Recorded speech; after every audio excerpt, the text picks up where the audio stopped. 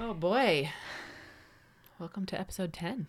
Yeah, welcome. Oh my gosh. We had a little break there Yeah. as we were working on the rest of this episode. This is the second part of a two-parter. Yeah, we had to do a little more in-depth research than for some of the previous episodes. Yeah. What are you reading these days? I'm about halfway through a short story collection called A Lucky Man by James Brinkley. Cool. It's interesting. They're sort of slice of life stories, but they're a little sad. I don't know, it feels very this time of year. Sure. Kind of like low energy. Yeah. What closing about down you? the year. Well, I'm halfway through our buddy read. Oh, okay. Of, daughter of Dr. Moreau. I finished it. I know. You raced through it. I'm like, wait. I gotta catch up. So that's my homework. I don't know how you put it down. Yeah, I read it before bed and I get a couple chapters and then go to sleep. But I'm also in the middle of another book by the same author, Gods of Jade and Shadow. They're both very good. Yeah, I like her stuff a lot. Yeah. A twist on the Gothic novel. Different setting. Yeah. Yeah, and Gods of Jade and Shadow is a sort of a fairy tale. Oh, okay. Yeah, it's really fun. Because the other one that you and I have both read of hers is Mexican Gothic. Yes. Which was also very phenomenal. Yes. Moody. Yeah. All right. Okay, well, shall we jump in? Let's do it.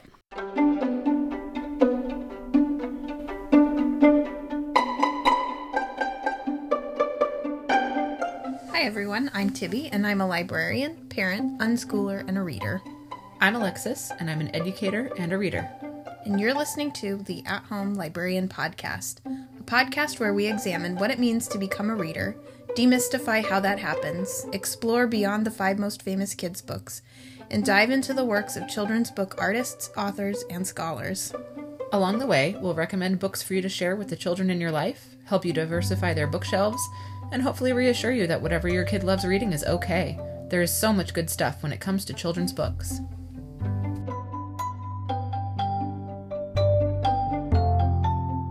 Okay, well, in our previous episode, we had talked about John Newbery and how he kickstarted the children's publishing industry.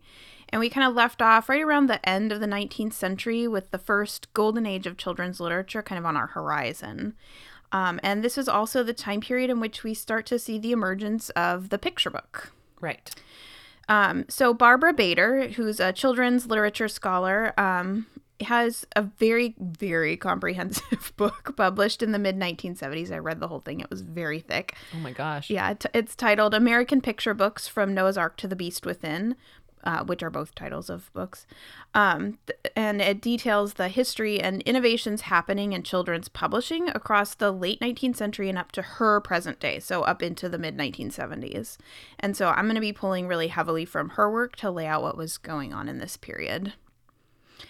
So, in addition to Newbery, you might remember us talking about the Caldecott Medal way back in our episode on how to find books. This medal is named for Randolph Caldecott, who was an illustrator at the end of the 19th century. Funny fact, when I do the transcripts for this, it cannot transcribe Caldecott. I get all kinds of things with the word cut in it. Whoa. And it's very funny Weird. to me. So the UK's comparable medal is named for Kate Greenaway, who was also illustrating at the same time. Curiously, they were both British, and I don't really know why we got Caldecott and they got Greenaway, but that's how it fell out. So according to Bader, the biggest innovation of this time period in children's books was that they became artistic. Remember I described, and we have the picture in the episode notes for that episode, that page out of the Newbery book. It's the one with the riddle? Yes. Oh my God. Yes, I remember. So that's what Newbery's illustrations looked like, and that they were limited by the technology of the day, right? They were innovative for their time, for sure, but they were still pretty stagnant. And as print technology improved, so did the ability to make picture books that might actually really draw in their audience. And I can put some examples of the major illustrators of the time on the episode page for this episode, so you can compare them to that Newbery illustration. I can show you some Greenaway and some Caldecott and what those looked like. That's a good idea. Yeah. So Edmund Evans, a publisher in the late 1800s, started designing what he called children's toy books. as they were called, and they were designed as a package. He kept an eye toward being able to mass print them. And he started from the idea that the book would be a whole package with the text and the illustrations designed together. And this is the real start of what we now recognize as the children's publishing industry. Also, around this time, it was European books that were being imported over to the U.S., particularly British books. We talked about that a little bit in the last episode. But there were also plenty coming from France and even some from Germany, both of which would have been translated. But American publishing did not keep up in terms of quality, both art and print quality. And there were still American books being made, but they were generally just not as popular. So, interestingly, we also see some comic-style illustrations and stories around this time. I always think here about Max und Moritz, which is a German book about two trickster boys. Bader talks about this one in her book, and in my own family, we had copies of it in both English and German when I was growing up. And I will put some pictures of that in the show notes for this episode too, so you can kind of see what those looked like at the time. Yeah, I had never heard of or seen that book before. Okay, so that was neat. It's funny. I was looking at it today, and I was showing it to you, and I realized it's blurbed on the back by Maurice Sendak and Edward Gorey, which I was very surprised about. Big names. Yeah. But in general, there was a distaste for stories that resembled humorous comics. Yeah, and, we were kind of thinking about this and sort of wondering if this is because, we're still coming out of sort of a big cultural pull here. In the later 1800s, the approach to raising children was still very heavily informed by the church, and learning was viewed predominantly as a discipline rather than something that should be fun. And that idea kind of clung on for a long time. I mean, I think we still sort of see it. Yes, absolutely. As we'll see in all of this, these debates rage on. Yes. I mean, how many of us have been told, stop laughing, you're in a classroom, or something similar. Exactly. So this era also saw the rise of children's services in libraries. There were libraries, they had not generally catered to children before, but we start seeing librarians advocating for higher quality materials for children and also for spaces within the library that belonged to children. And these librarians also created lists of books, and it's the precursors of both the Horn Book, which is the Journal of Children's Literature that's still around today, and also the Caldecott and Greenaway medals. But we also see a lot more virulent gatekeeping for what children, quote unquote, should be reading. And not surprising in this era of strict moral attitudes, heading out of the Victorian era and into the Gilded Age, and this distaste for comics and any books with more vulgar humor like Max und Moritz, they get a frown from the children's librarians too. But joke's on them, because that book is still around. And how many of those librarians are? None. What if they were? That would be scary. Oh boy. So now we move into the era between the two world wars. The stuff that we've been talking about for the last few minutes really was like the end of the 19th century into the 20th century, into that World War I era, and then in between the two world wars. And here we continue to see the rise in children's librarianship, and publishers in America begin to take note, and they start adding departments to their publishing houses, focused exclusively on content for children. And bookstores also create lavish children's departments. Picture books are still kind of rare, and illustrated books, those books where the pictures are large plates separate from the text, are very de rigueur. A couple of things happen in this era. First, printing technology continues to improve, with 4-color printing being used for illustrations. And the Happy Hour series, put out by Macmillan, a publishing name that you might be familiar with, at the urging of Jersey City Printing Company, comes out, and these are essentially the precursors to the Little Golden Books. That's so cool. Yeah. They're designed as a whole package. Again, this idea of designing it as a whole package. Again, it's not a new concept, but it still was not that widely done up until this point. And they have beautiful full-color illustrations printed with the latest print technology, and they're cheap. They're 50 cents in the 1920s, and they reduced them to 25 cents during the Depression. And this makes them a lot more accessible for families who want to bring books into the home on more than just special occasions. Because those illustrated books were really like, you might get one for a birthday, you might get one for Christmas. You didn't have books in homes in the way that we have books in homes today. Right. Such a cheap and really appealing kind of a book would sort of make it possible to actually start a little collection. Exactly. Yeah. Yeah.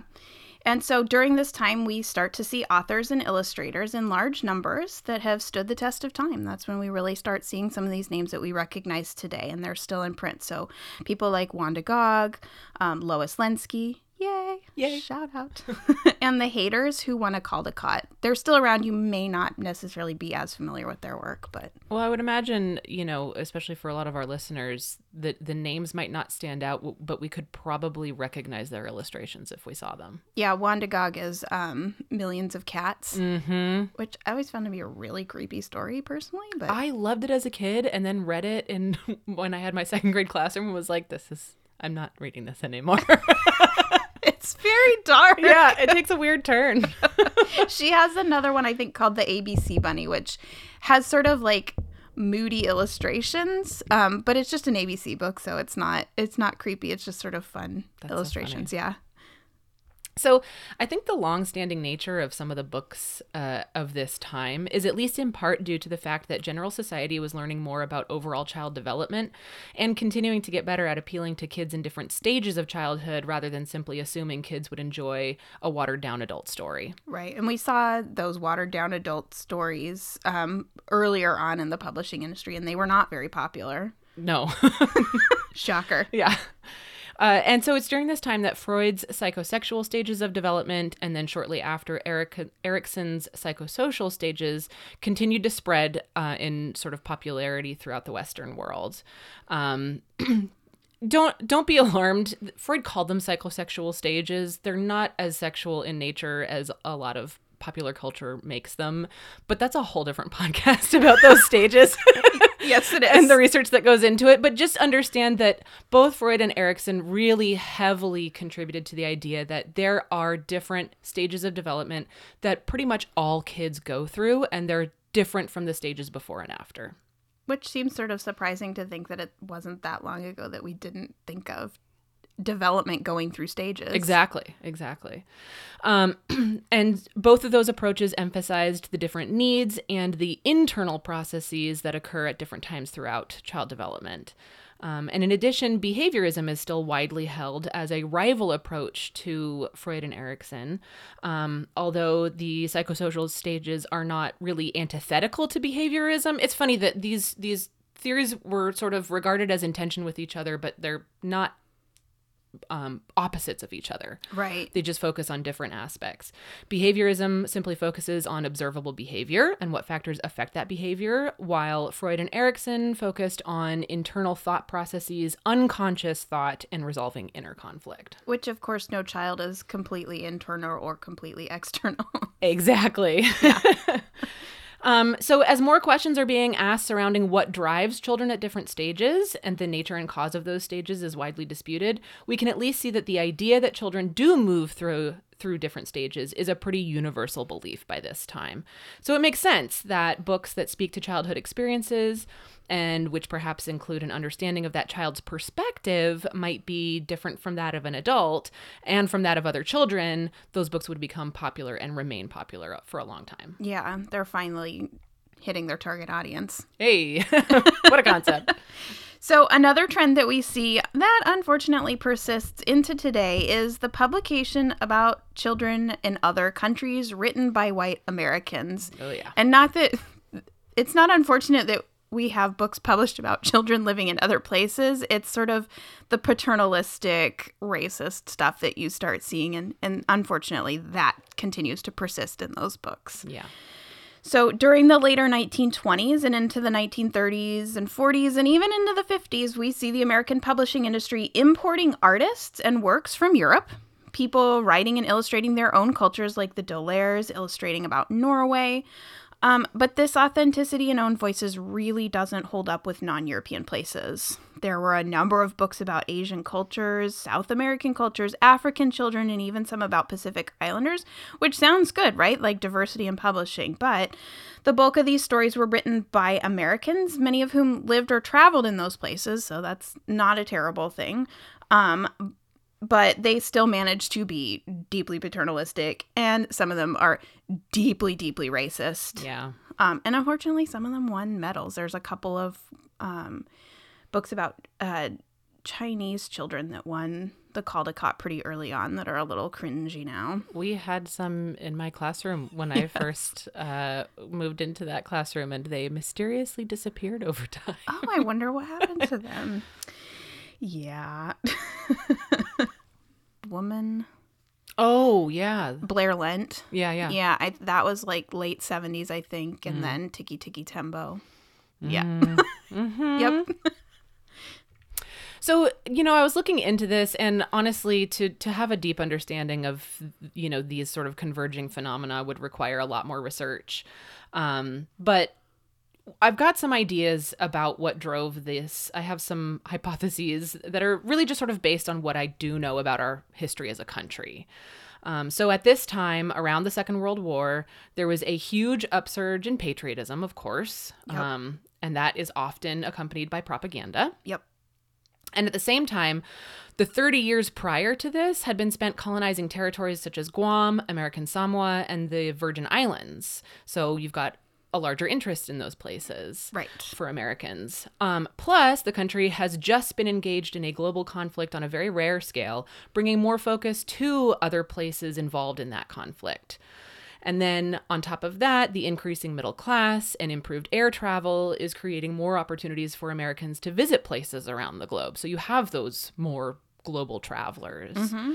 And as you said, the rise of fascism and the antagonism America felt toward many places in Europe meant that our attention was drawn elsewhere.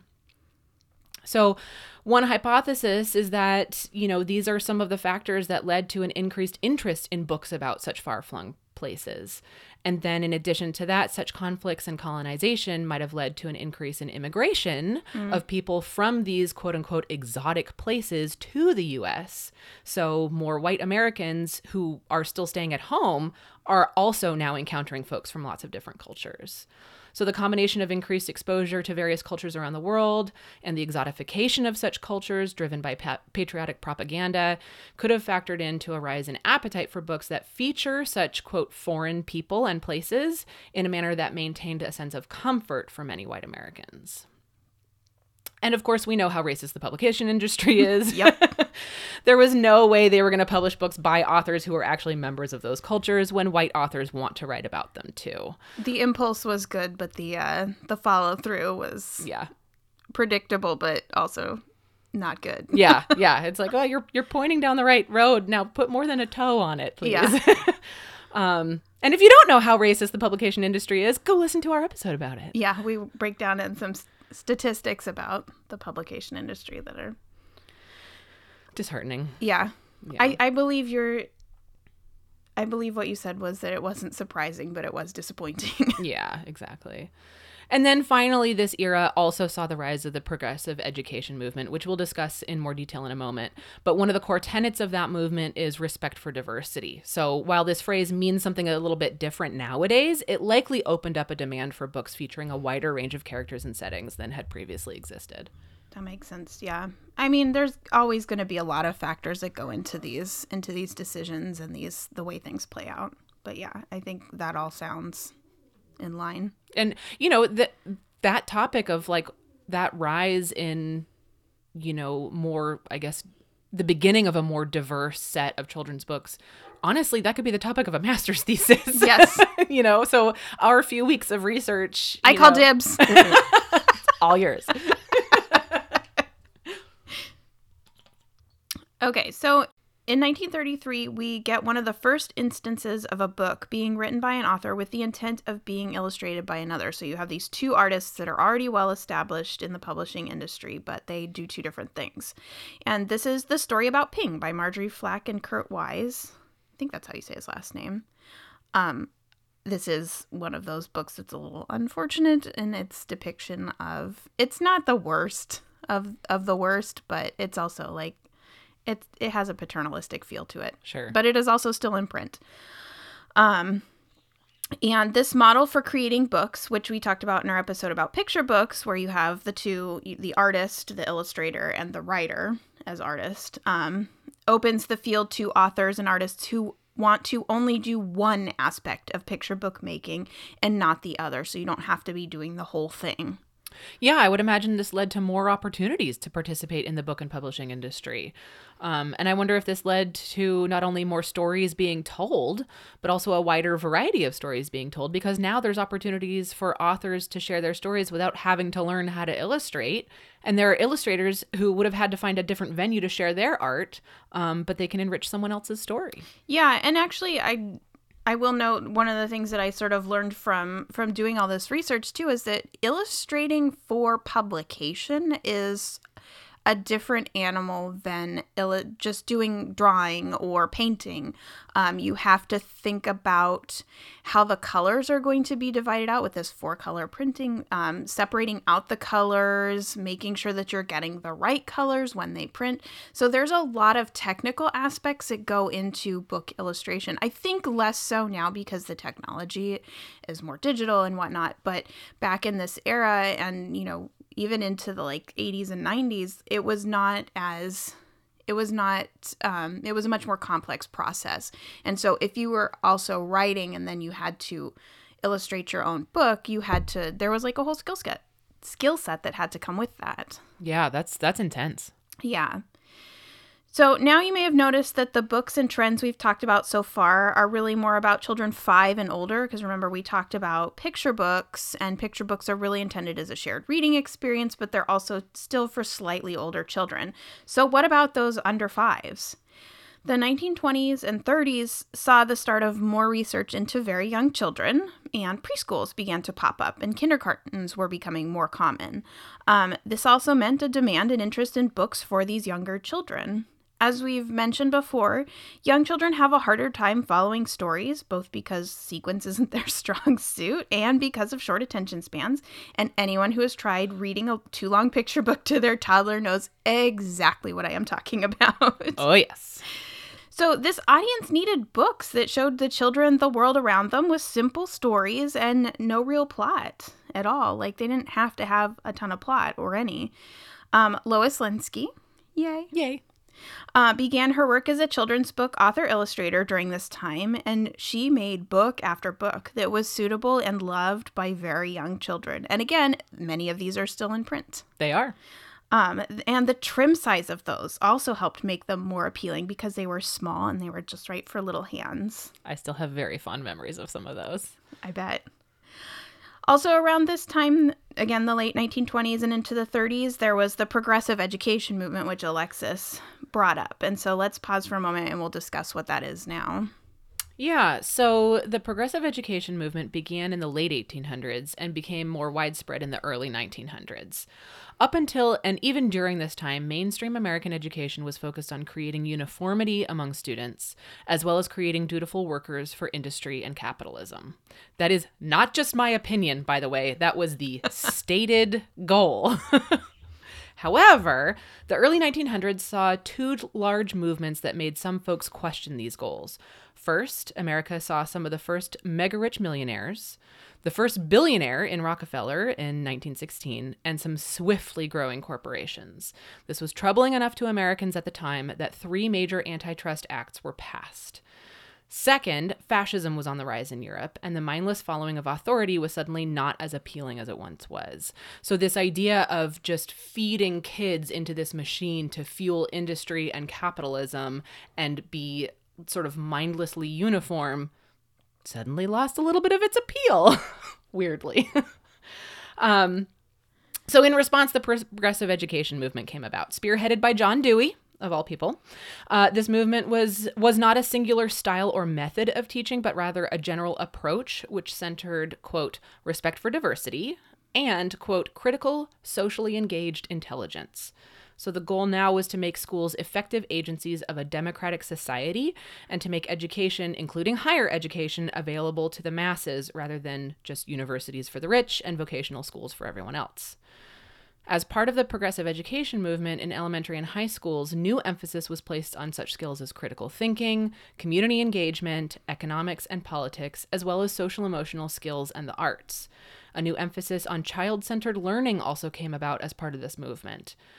So progressive education fell out of favor during the 1950s as the Cold War approached. So that sort of big push towards, maybe this whole idea of all being the same and just creating workers for the workforce isn't such a great idea. It peaked and then it waned again.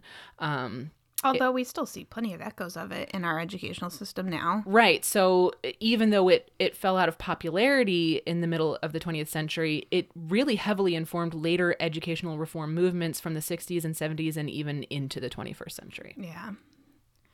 It makes sense then that a movement aimed toward creating informed democratic citizens and a more diverse global knowledge base led to a boom in informational texts for children, as well as what we might now call historical fiction or fictionalization of historical stories. So we see books like The Story of Ancient Civilization or The Story of the Middle Ages. Which are both real books. It also led to a debate about whether children should be reading stories with fantasy and imagination or realistic books with facts and truth. And this is not the first time this debate has happened, and it continues today. You need look no further than Montessori purists versus Waldorf educators. But it's interesting to see it playing out in the publishing industry. Yeah, for sure. So toward the end of the 1930s, a new publisher emerged, and they brought along a new name that should be very familiar to most of us. That would be Margaret Wise Brown. Yes. The new publisher, Scott, noted a lack of books for very young children. And if you've listened to our early episodes about how reading develops as a process for children, you know that picture books, like I was saying, are designed to be read to children, but many, particularly during this era, were suited to those 5 and older kiddos, kids who had a bit longer of an attention span and a more developed vocabulary. Yeah. But there was this need for books that would appeal to the 2, 3, and 4-year-olds, the kids that are going into those kindergartens and preschools that are popping up. So Scott Publishing was connected to several progressive schools in New York, most notably the Bank Street School, which is still around. And with their authors, especially with Margaret Wise Brown, they took book manuscripts to the preschool classrooms and they tested them out. They would use story time to determine appeal and take suggestions to change the plot. And they would also then test out the stories with different ages to determine the age range suitability. And once they had the story in hand, they would then come back with the artwork and go through the same process. That is so cool. Yeah. And I'm going to actually interject here just a little bit to add to this. So what you just described is a phenomenon that became more common during this era, both because of the boom in understanding child development and the progressive education movement, and that is educational experimentation. So remember, during this time, there are 2 main branches of thought still, the psychoanalytical branch that focuses on unconscious thought and the behaviorist branch that focuses on behavior. And so during this time, scientists studying child development, especially those in the behaviorist camps, would often perform experiments on young children in daycares, schools, and even at home. This is not as scary as it sounds. So we hear experiment, right? And we think, oh my God, scalpels. Dr. Frankenstein. Right, exactly. Dr. Moreau. No, this is not that kind of experiment. It would just involve introducing an object or a concept and then observing what the kids did with that. The progressive education movement was also all about experimentation. They would try out all kinds of books, activities, concepts, and even environments to try to find the ideal way to engage students and expose them in a more well-rounded education. So taking a book manuscript to a progressive school and testing it out on the kids was actually a pretty common practice and honestly a pretty good idea in general. I mean, I used to read things to the kids and they would have lots of notes on how to improve all kinds of books and activities. This sounds like the guy that invented kindergarten, Froebel, and he had like these specific activities. Honestly, it sounds like Montessori too, where they both of them developed very specific activities and materials to be used in classrooms with specific ages of children, and they did a lot of experimentation to find what worked. Yeah. I mean, it makes sense. Yeah. Yeah. Okay. Interjection over. So now most of us know Margaret Wise Brown from Goodnight Moon, the book I never want to read again, and also maybe The Runaway Bunny, which I seem to like more. I have fond memories of that one. Yeah. A lot of us probably do. These are her most famous works, for sure. But Brown wrote a lot of other books, a lot, many of which are still in print. Maybe you've heard of The Noisy Book, The Little Fur Family, and The Important Book. We used The Important Book in my second grade classroom a lot. Yeah, the format of that one is really cool. Mm-hmm. It's great for writing. Exactly.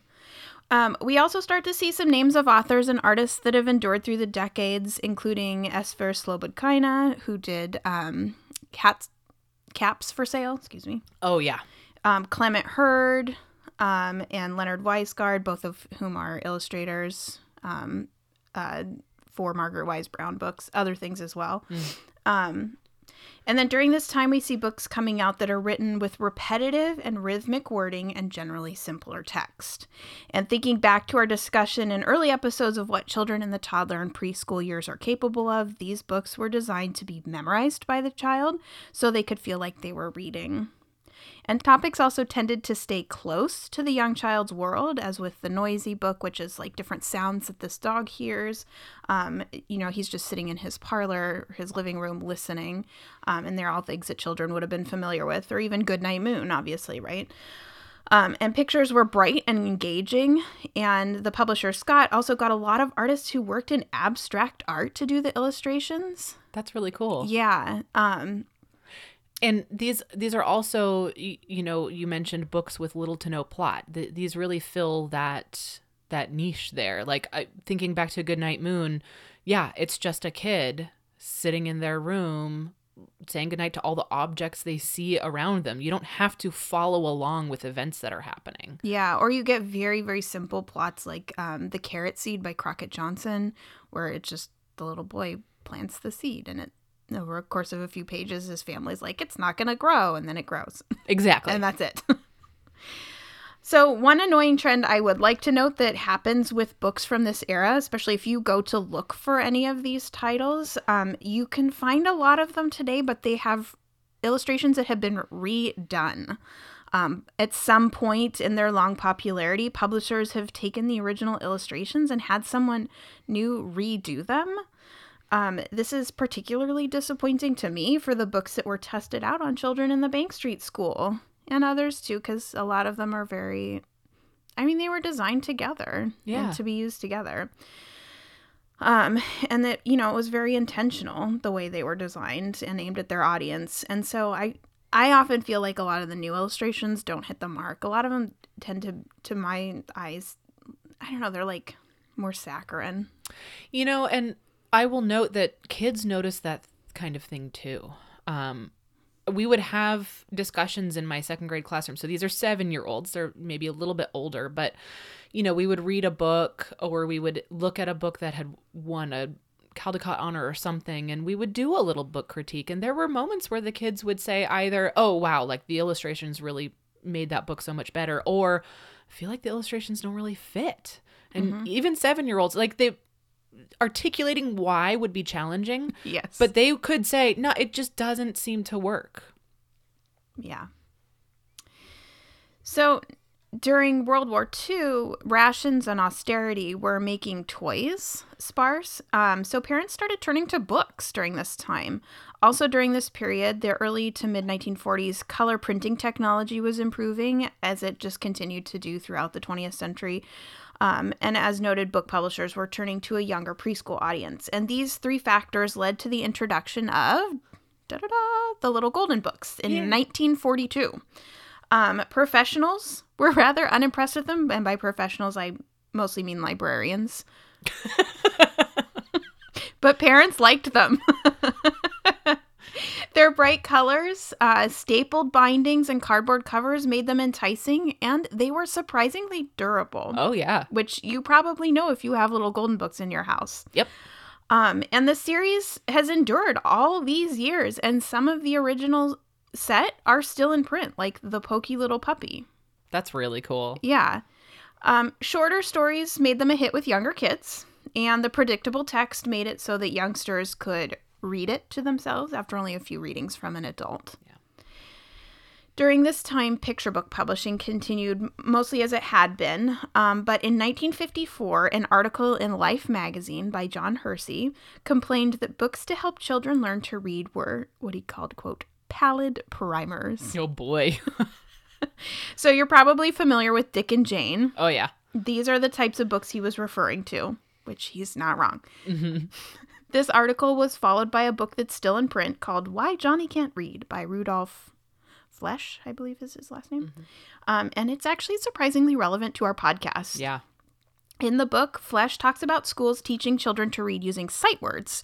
And he believed this was why children were not learning to read well. His solution was that they needed to focus on phonics, or as now we call them, decoding skills. Of course, nearly 70 years later, we know a lot more about how children learn to read, and we know that a mix of these two skill sets are essential for learning to read. And you can definitely still find his book, and it has instructions for how to teach your child to read at home using phonics. So if that piques your interest, you can definitely look for it at your local library or online. It should be pretty easy to get your hands on a copy. Yeah. But this book has one particular development that's also relevant to what we've been talking about.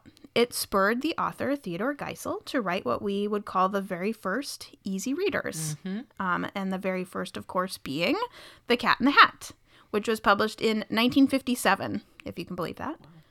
In partnership with Houghton Mifflin, who's a textbook publisher, and Random House, who's just a regular publisher, Geisel wrote and illustrated The Cat in the Hat, as well as edited a handful of other, what they call their series beginning books. This series was written, quote, only with words which young children are learning to read in first grade at school, end quote. Which means they drew from a list of sight words and easily sounded out words, and they were intended as supplementary material to the learning to read process, as they still are today. Later that year, 1957, Harper, the publisher Harper, started the I Can Read series, and that series is also still around today. Oh, yeah.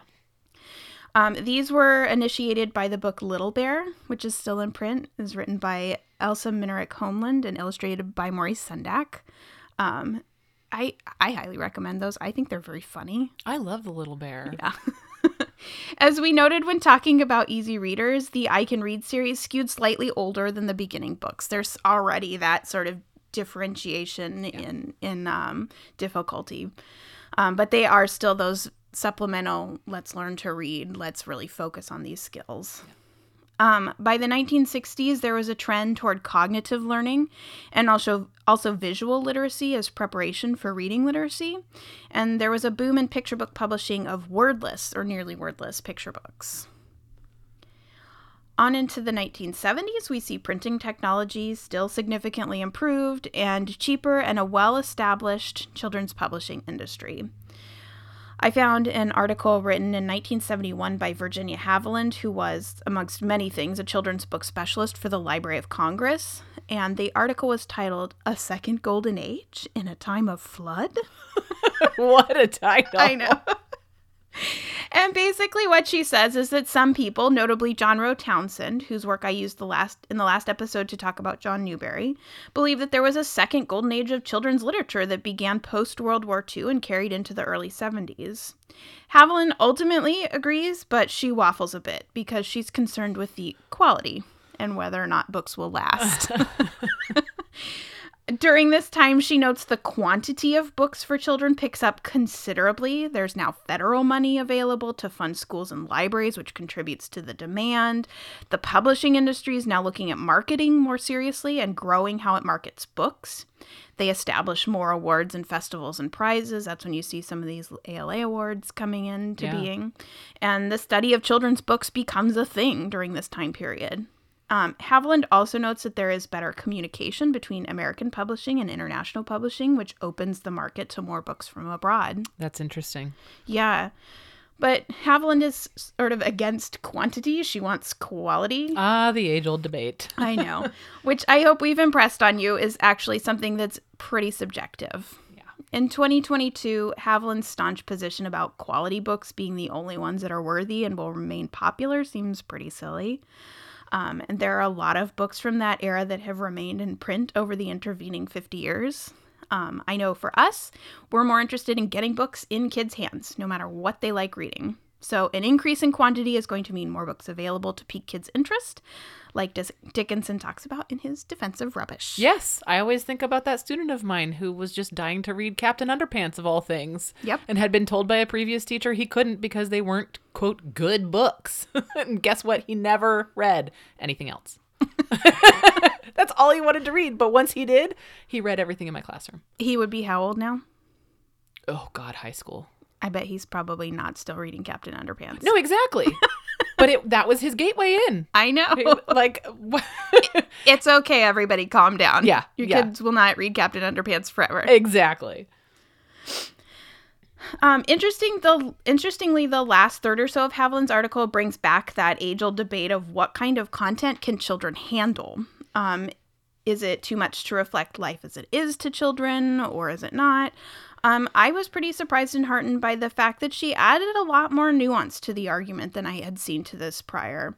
And she agrees that children can handle hard subjects. She also says, quote, "We cannot, therefore, make sweeping generalizations about relevance or prescribe problem literature for the child, but only insist on honesty and compassion and a show of some degree of faith and hope in the resolution of the human plight.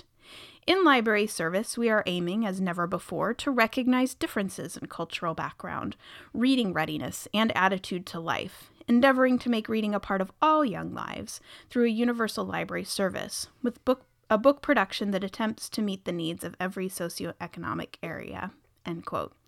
So she sort of still comes down on the side of if you give them the hard stuff, make sure good still comes out triumphant, but the debate keeps on. Yeah, and I found it a bit surprising and definitely heartening to notice her recognizing that children's life experiences might differ with culture and background. Yeah. As I think we've pointed out before, something that might seem shocking to one child might just be part of life for another child, depending on how society treats that child's community. So amongst many other reasons we've already laid out, limiting children's access to certain books simply because one adult or group of adults deems them, quote, too difficult to handle, can result in many children missing out on seeing their own experiences reflected in the books that they read. I will say Barbara Brader brought up a couple of titles of books of like quote unquote problem books that like addressed societal problems, and they sounded absolutely awful. Oh no. And not surprising to anybody, I'm sure, but they're not in print anymore. That's so funny. But yeah. I don't think those are quite the books that any of these people would have approved of. Right. They weren't quality enough. And time told. Sure. So from here in the 1970s on out, the tide of books published just keeps rising. I didn't do much research into the more recent publishing simply because once we hit the 70s and 80s, what we think of as the children's publishing industry has become very well established, and it's very recognizable to our 21st century eyes. Printing technology does continue to improve and becomes cheaper and cheaper.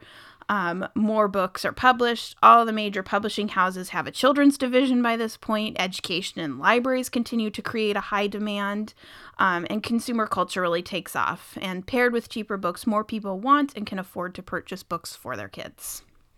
Yeah, that increase in demand for children's books is likely due to a number of factors, but not least of which is pressure from education. Mm-hmm. As educational standards became more rigorous and less developmentally reasonable, parents have been pressured more and more to not only make sure their kids are, quote, ready for school before even attending kindergarten, but also to support and supplement their education at home. The later half of the 20th century saw a lot more scientific research and study focused on the way kids learn to read. This is when the debate between whole word or whole language methods and phonics really began to rage, as you talked about. Yep. Books championing one approach or the other were published in the 60s and 70s, and a few became bestsellers, like the one you mentioned, Why Johnny Can't Read. Can't Read, yep.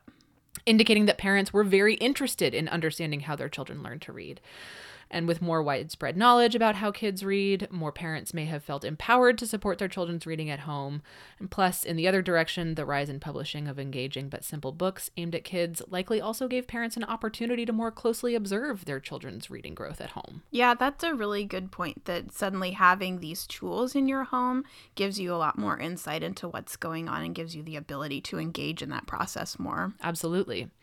And then, in addition, the middle of the 20th century saw a growing fear in the government that Americans were falling behind European countries in our reading, and we haven't really calmed down about kids' education and testing since then. Great. So recently there's been a rise in YA, young adult literature, and its differentiation from adult and middle grade books being those ones that you think of traditionally, Sounder, Where the Red Fern Grows. Those would be middle grade books. And there's been a boom in nonfiction for kids that are actually interesting and well produced. Yay! Because some of the old nonfiction is like a real snooze fest. Recent years have seen at least a conversation about the need for more diversity, both in books and the industry that makes them. Although, remember our stats from episode 5 show that hasn't really come to fruition, even though they're talking about it. And there are now ebooks and a lot more audiobooks, but for the most part, by the mid-1970s, the publishing landscape looks familiar. Sure. Cool. Yeah. Well, that was quite a journey. It was. Hopefully that was interesting. It was definitely interesting to research. Yeah, same. And it was interesting for me to read what you had come up with as we were working on the script together and learn from that. So that was really cool. Same for me too. Yeah.